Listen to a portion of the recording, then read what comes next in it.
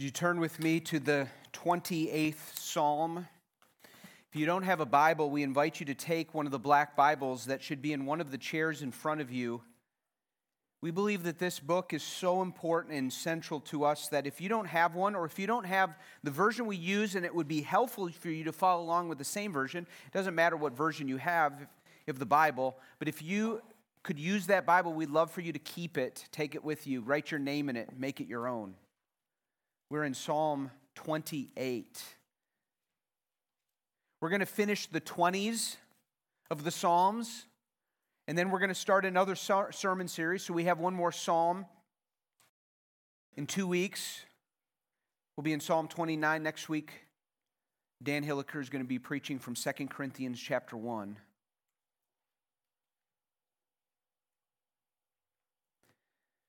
Psalm 28. Have you ever been encouraged when someone came to you or called you or messaged you and said something like this? I am praying for you. I guess it depends on who says it, when they say it, and how he or she says it that maximizes the encouragement or value of that message. I am praying for you. There are persons in our lives that if they say, I'm praying for you, it has great weight. There are ways in which a person can say it that expresses great love. I am praying for you. What does that mean? I hope it will mean I am taking you to the Father Almighty, and I am advocating for your needs, and I'm asking that the God of all mercy will bring a special help to your life or in your particular situation. I am asking that our Heavenly Father will bless you in whatever you're going through or experiencing. Now, probably the closer the person is to God, the better it is that we think they're praying for me. Who is that in your life? Who would you run to first to ask for prayer? Hey, I'm in a mess. I am a mess. Will you pray for me? Will you take me and my problems to God in prayer and ask Him for help? Is that maybe your best friend, your spouse, a pastor, a parent, a mentor? Maybe it's your band of brothers at Faith Church or a dear widow who will surely pray. Maybe your sister in Christ.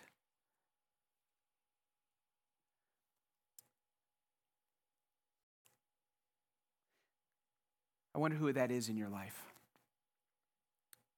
So what if he came to you and you knew it was him, and he looked you in the eyes and he put his recognizable hand on your shoulder and said with an unforgettable voice, I am praying for you. And that person was Jesus. Psalm 28 is a prayer for self that finishes with a prayer for others in intercession. It is a prayer of David praying for himself and then praying for others. It is a desperate prayer that God used in David's life, had it written down by the Holy Spirit, and gave to us to teach us. And for Psalm 28, we need to learn to pray like David prayed, desperately, persistently, confidently, personal prayers to God. And my prayer this morning is that this exhortation to you from Psalm 28, pray to God, the God of David, the Father of our Lord Jesus Christ. Pray earnestly like David and like the faithful saints of old in the Old Testament, and pray like the Lord Jesus Christ. And Faith Church and all who are visiting this morning, Rejoice in the Lord Jesus Christ, who prayed for you, who prays for you today, and will pray for you to the end. We need to know that someone is always praying for us. And as we look deeper at this passage, I hope you see Jesus lying under the surface. So let's look at Psalm 28. I'm going to read it to you. I'm going to walk you through it with the 4 divisions that you see on the back of your bulletin. And I want to just work through this psalm with you this morning and seek to apply it to our lives. Psalm 28. The first 2 verses, we have a personal prayer. Verses 1 through 5 is a lament to God, but verses 1 and 2 is a personal prayer. To you, O Lord, I call. My rock, be not deaf to me, lest if you be silent to me, I become like those who go down to the pit. Hear the voice of my pleas for mercy. When I cry to you for help, when I lift up my hands towards your most holy sanctuary. Now verse 3 through 5, a cry for justice.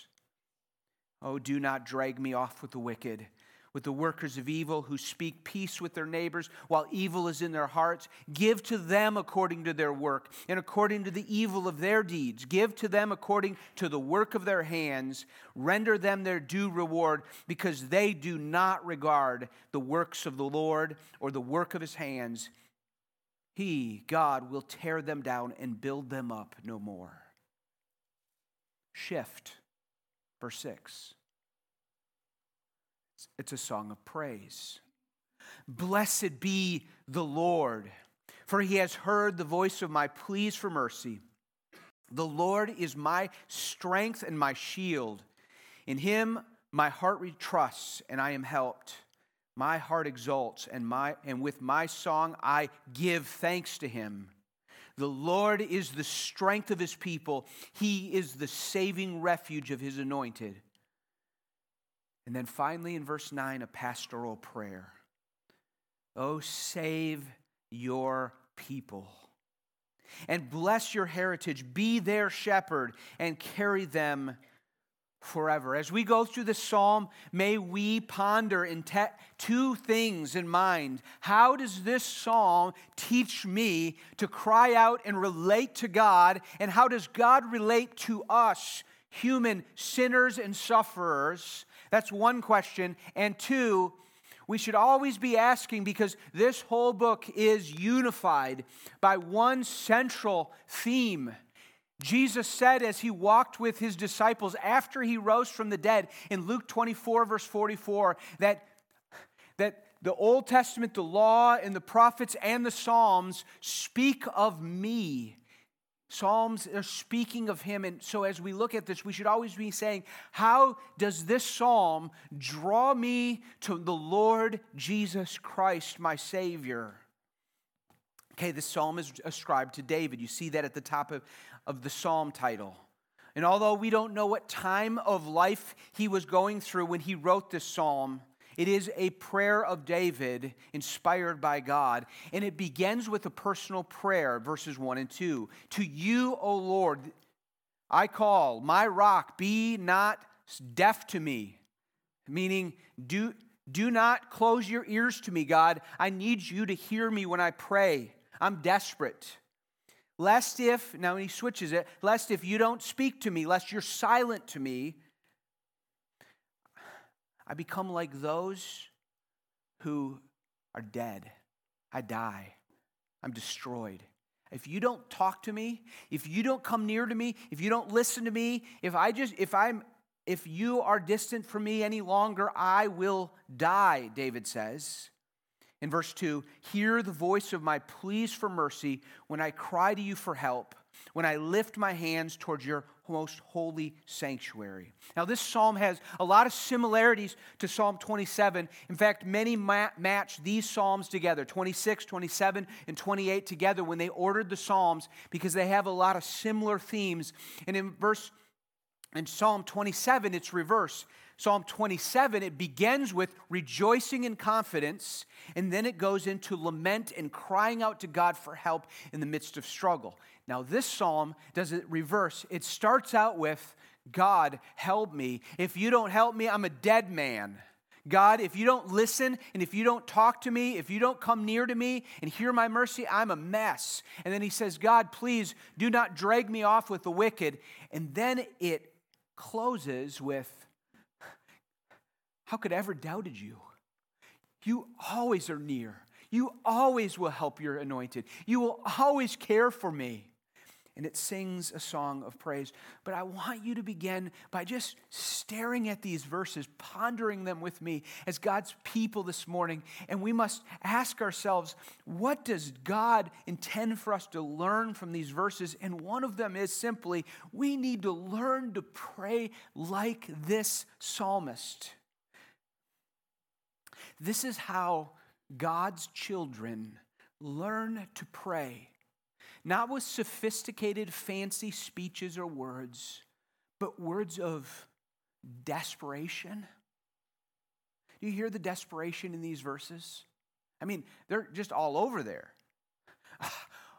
To you, I call. Be not deaf to me. Don't be silent to me or I'll die. Hear my pleas for mercy. Hear the desperation? And he's persistent.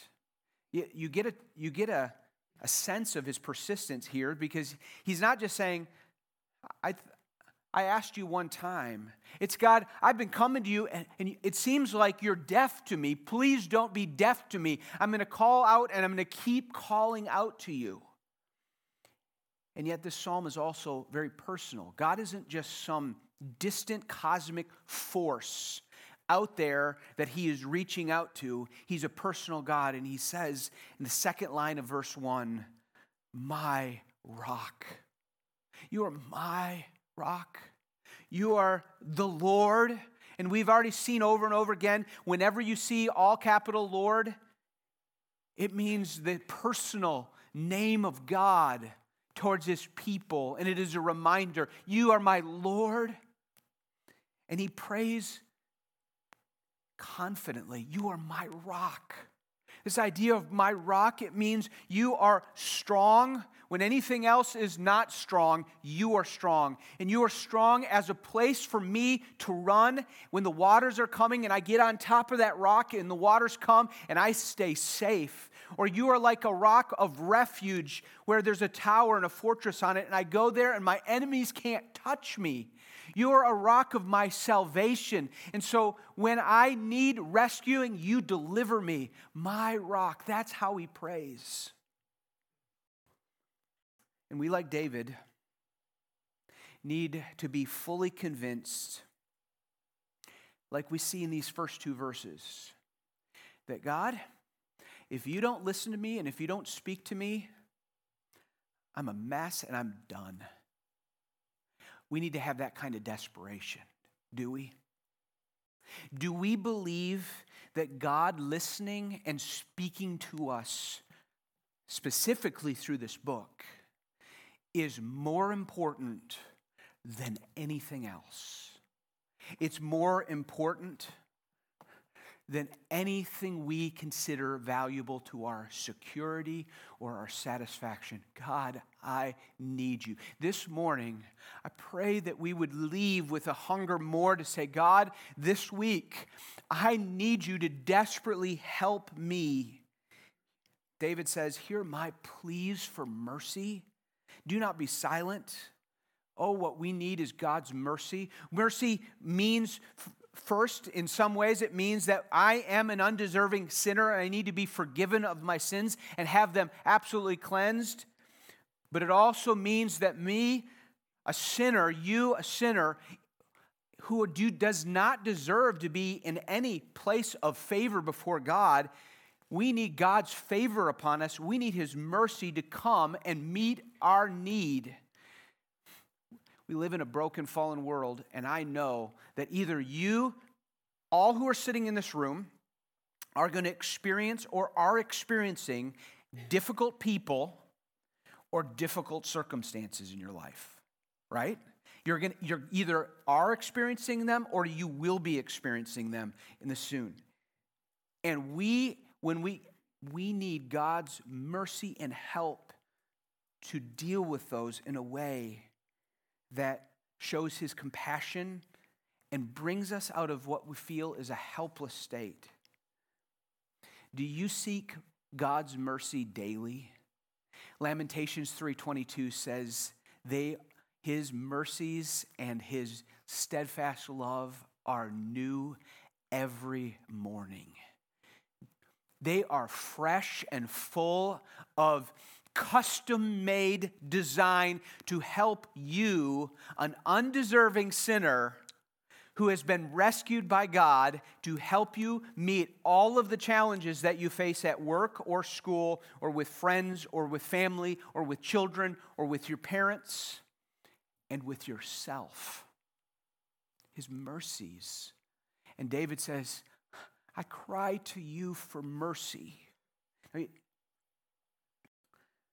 Sadly, we are far too often ready to seek 100 different things or people before we seek God when we are distressed.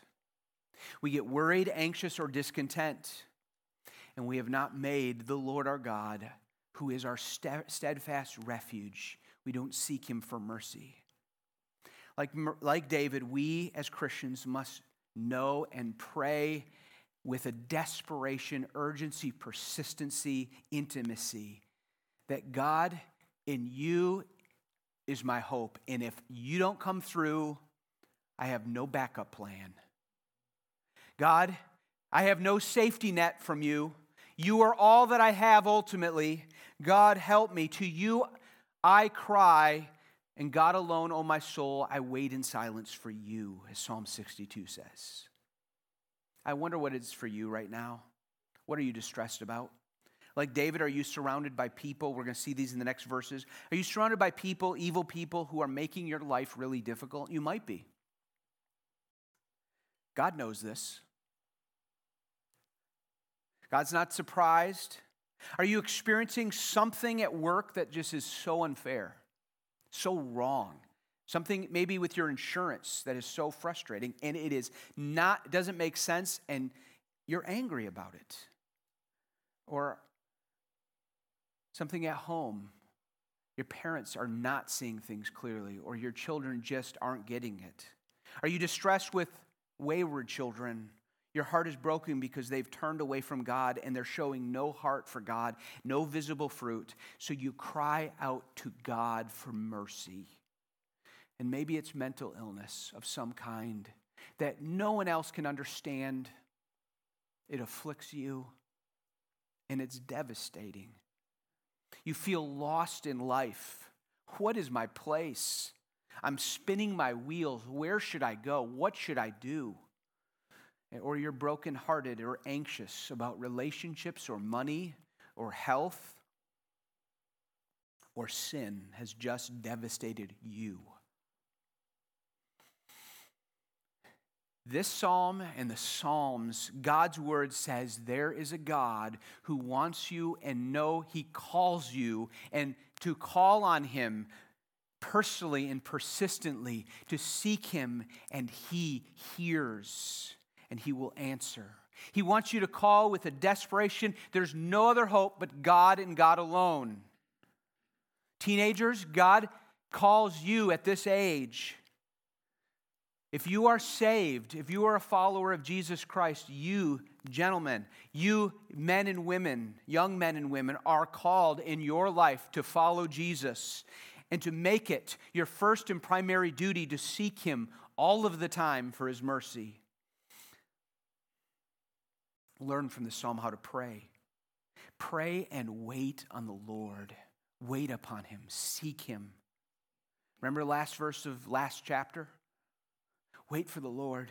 Be strong. Wait on the Lord. Don't despair or give up. Keep seeking the Lord. But I want you to see Jesus in this passage. Can you imagine Jesus praying the Psalms and praying this in the Garden of Gethsemane? God, unless this cup, would you cause this cup to pass my way? But if not, your will be done. It says he wept great tears of blood as he agonized over the idea that he was going to go to the cross, not just to suffer pain, but to endure the full weight of our sins and our redemption. Jesus saying to the Father, "To you, O Lord, I call. Be not silent, lest I become like those who go down to the pit. Dear Father, please help me." Do you know Hebrews 5:7 makes it very clear that Jesus in this life prayed this kind of psalm. It says in Hebrews 5:7 that in the days of his flesh, Jesus offered up prayers and supplications with loud cries and tears. And he was to him who was able to save him from death, and he was heard because of his reverence.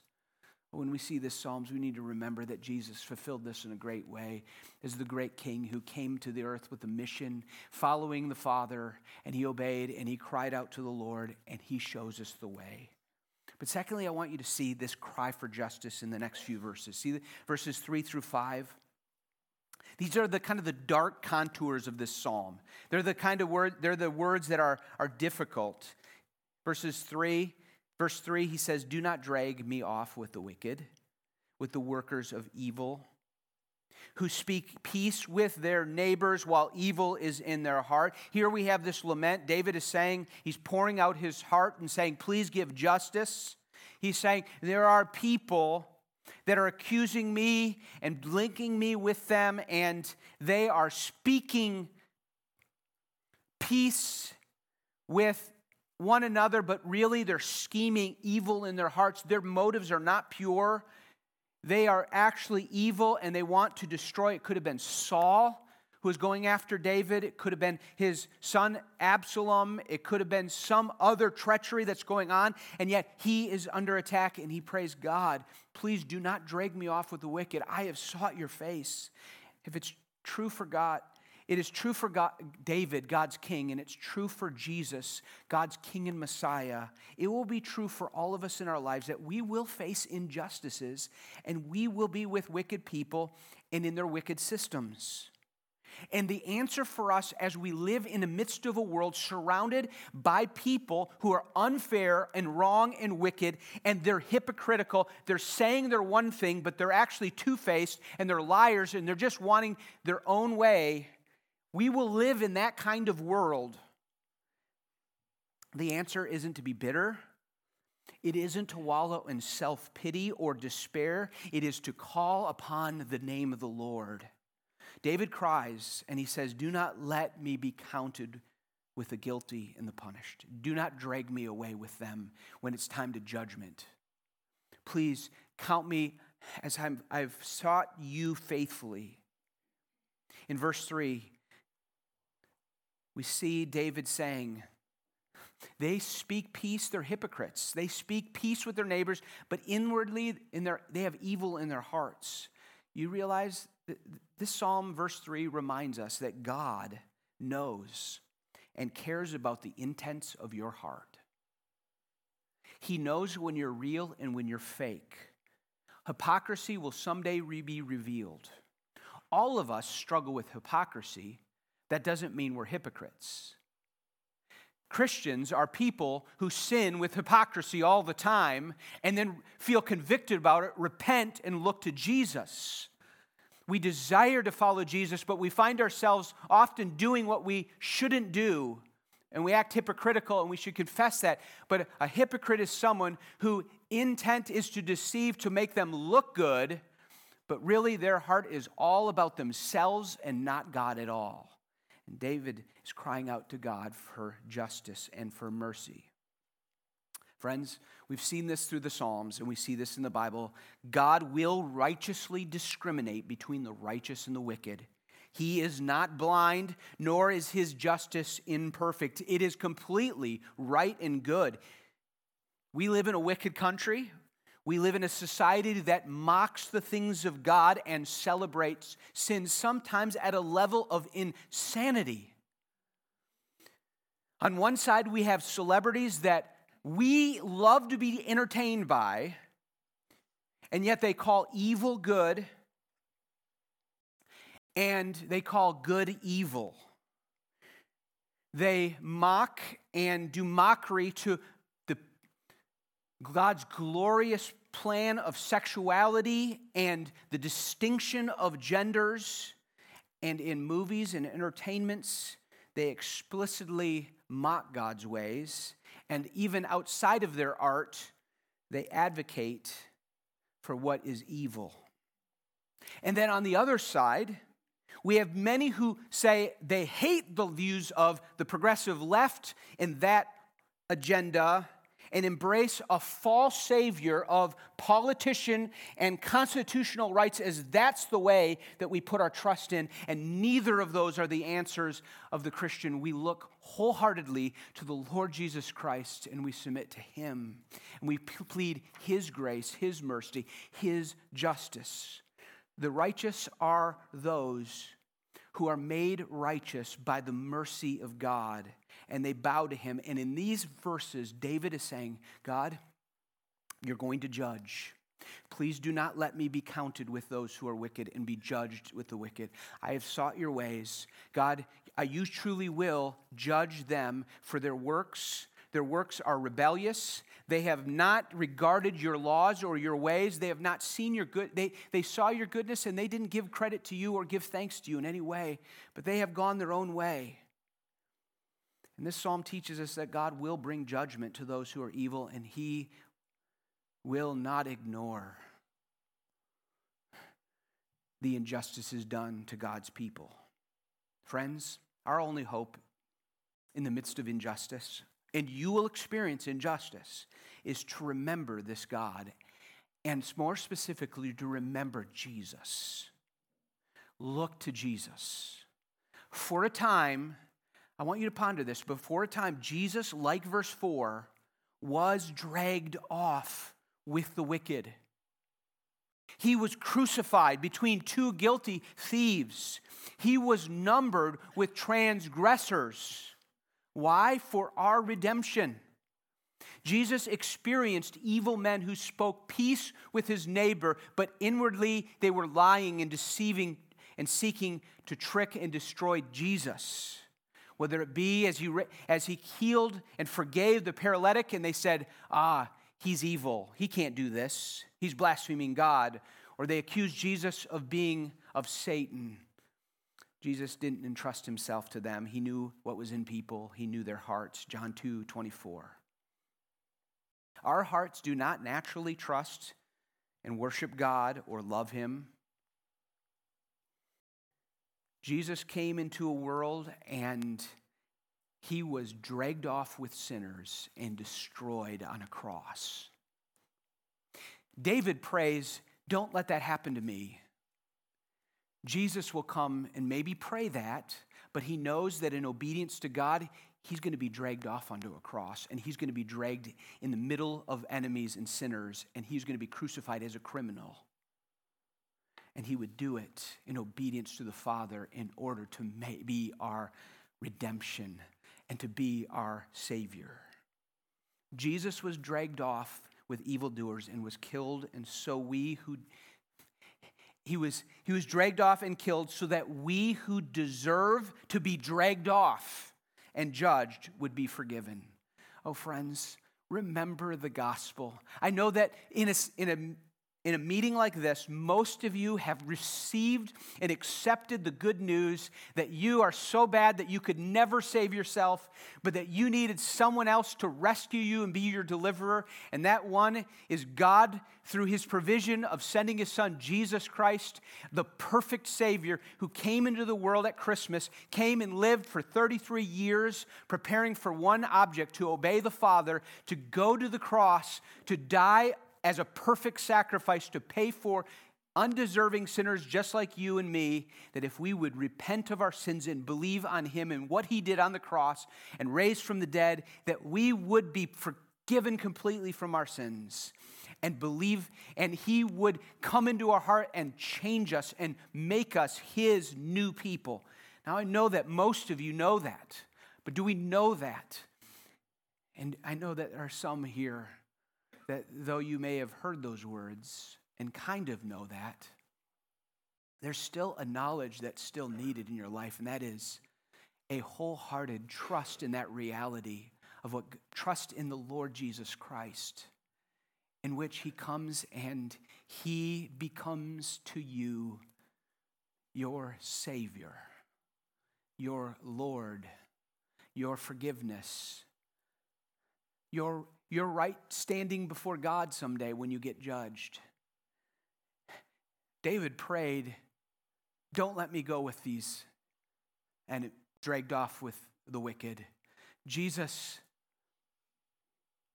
obeyed the Father and went off and was destroyed with the wicked and was rescued.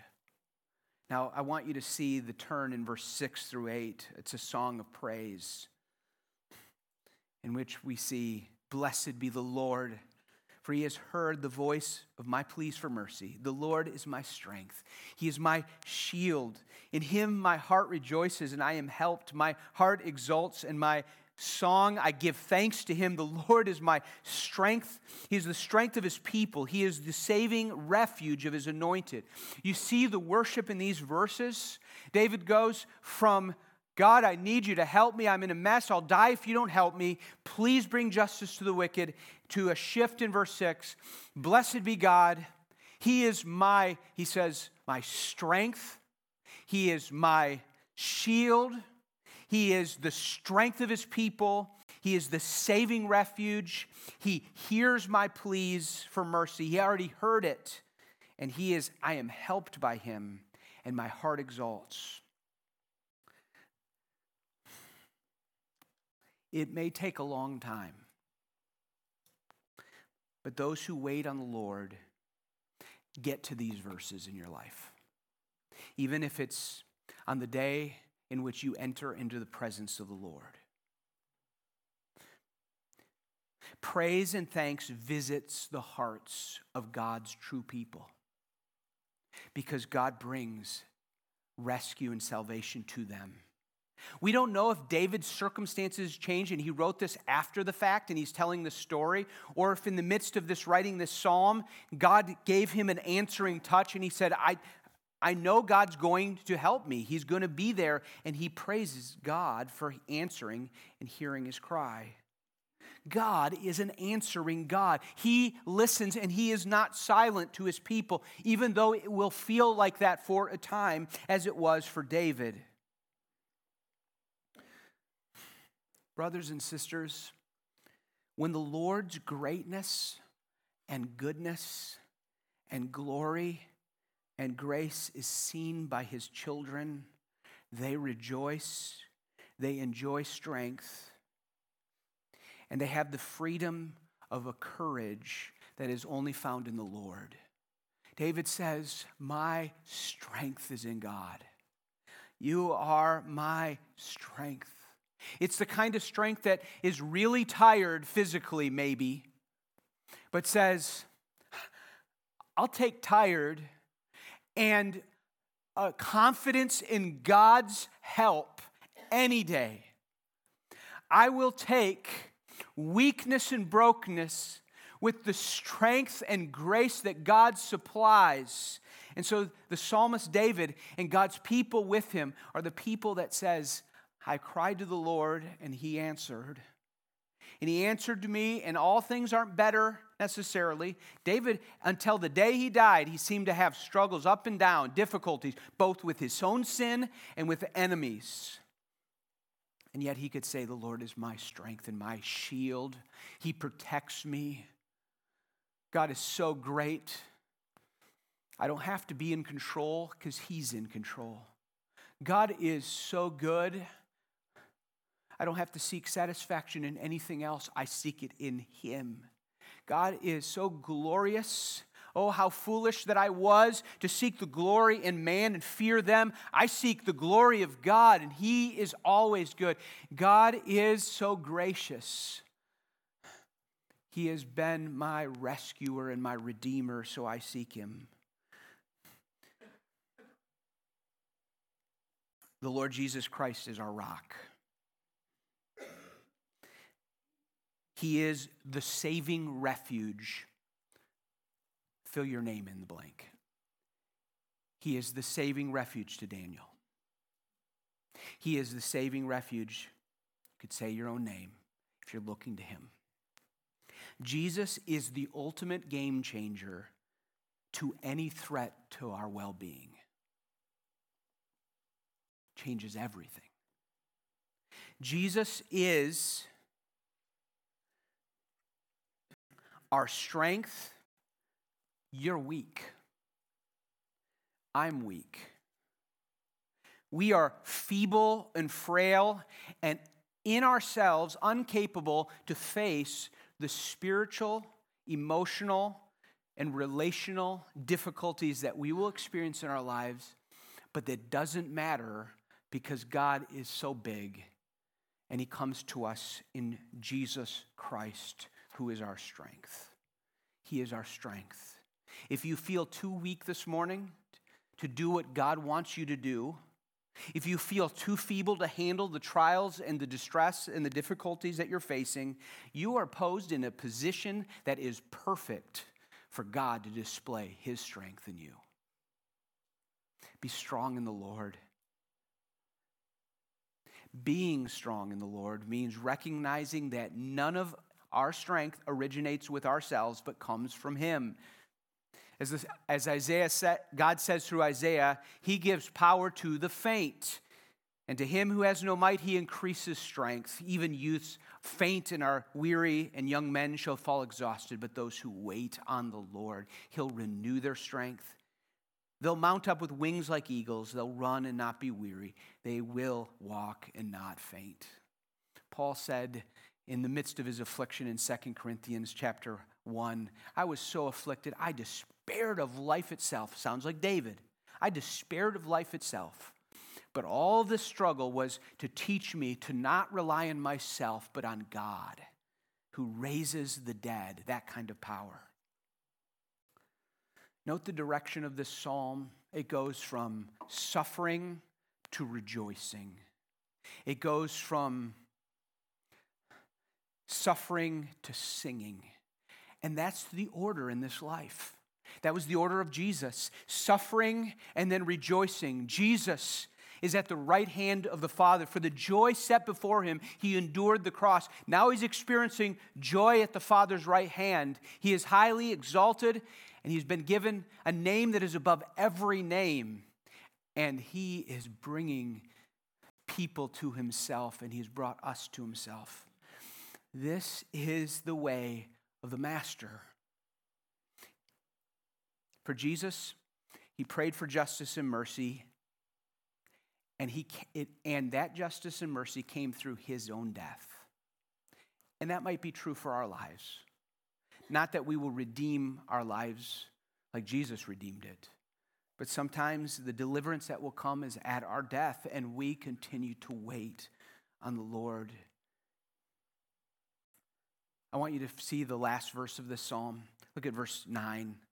The psalmist ends with what I called or labeled a pastoral prayer. Oh, save your people. Bless your heritage. Be their shepherd and carry them forever. What's David doing? He's turning. And after praying for himself and for his rescue and worshiping God, he says, oh God, now do that for the nation of Israel. And as David turns to pray, even more does Jesus for us pray. As I studied and pondered and meditated on this passage, I can't help but to be reminded that as we read this entire book, we see one of the most astounding truths ringing in the New Testament. David was the first David, but there was a greater David that came, and that was Jesus Christ. David suffered and prayed for himself. David suffered and prayed for the people of Israel. Jesus came and suffered himself. He suffered a much greater purpose, and he died on the cross for us. But he also suffered and he prayed for the people of God. Read throughout the New Testament.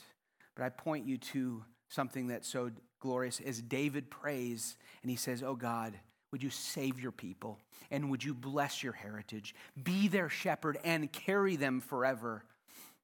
As David prays out of the joy of his heart, save your people, he prays with an intercession to God for them, saying, God, now extend the blessings to them. He says, be their shepherd and carry them forever. Friends, Jesus does the same for us. Jesus says, Father, be the shepherd to your people and carry them, those whom you've purchased with my blood. Would you shepherd them forever and carry them to the end? And the Father says, yes, and you will be that shepherd. You are the good shepherd. Jesus says, I am the good shepherd. The good shepherd lays down his life for his sheep. My sheep hear my voice, and I know them, and they follow me, and I give them eternal life, and they will not perish. No one will be able to snatch them out of my hand. My Father, who has given them to me, is greater than all, and no one is able to snatch them out of my Father's hand. What confidence and what courage. But what this means, we see appearing regularly in the promises and goodness of the New Testament, is that this King Jesus, who, yes, he is our Savior, yes, he is our rescuer, and yes, he's our shepherd, he is our advocate before God the Father. He prays for us. I'm praying for you. Oh, that's an encouraging thing. Far more encouraging to know Jesus is praying for you. Hebrews 7:25, he is able to save to the uttermost those who draw near to God. Is that you? Have you drawn near to God through Jesus Christ? He is able to save to the uttermost those who draw near to God through him, since he always lives to make intercession for us. He always lives to intercede for us. The word intercedes, to pray on our behalf. When some of the most beautiful promises is found in Romans chapter 8, when he says, who shall separate us from the love of God? He says this first, who is to condemn you? Christ Jesus is the one who died. More than that, who is raised, who is at the right hand of God, who is interceding for us. My exhortation to us this day, pray to God, the God of David, and the Father of our Lord Jesus Christ, and pray earnestly to him, and rejoice that the Lord Jesus Christ, your Savior, prayed with that type of desperation, and God heard him and answered him and sent him to be the redemption of all his people, namely you. And this Jesus hasn't stopped his work for you, but right now is praying for you, is praying for this pastor, is praying for your continuance in the faith, your fight against sin, because all sin is about unbelief in God and pride. He is praying for you and guiding you, and he will never leave you or forsake you, but he ever lives to intercede for us. I can't think of something that tops the glory and the grace and the greatness of that for undeserving people like you and me. It should make us say, blessed be the Lord. Worship team, would you come and let us sing, let us praise of God, of the amazing grace that he has given to us. Oh God, to you I call, our rock. Be not deaf to us, lest if you be silent to us, we'll be like those who go down to the pit. God, hear our cries for mercy, O Lord. Hear them. Come and rescue us and help us. Thank you that you are our shield and our salvation. Would you glorify the name of Jesus Christ in our lives today? I pray that you would give us faith in his grace, your grace. It's in Jesus' name I pray.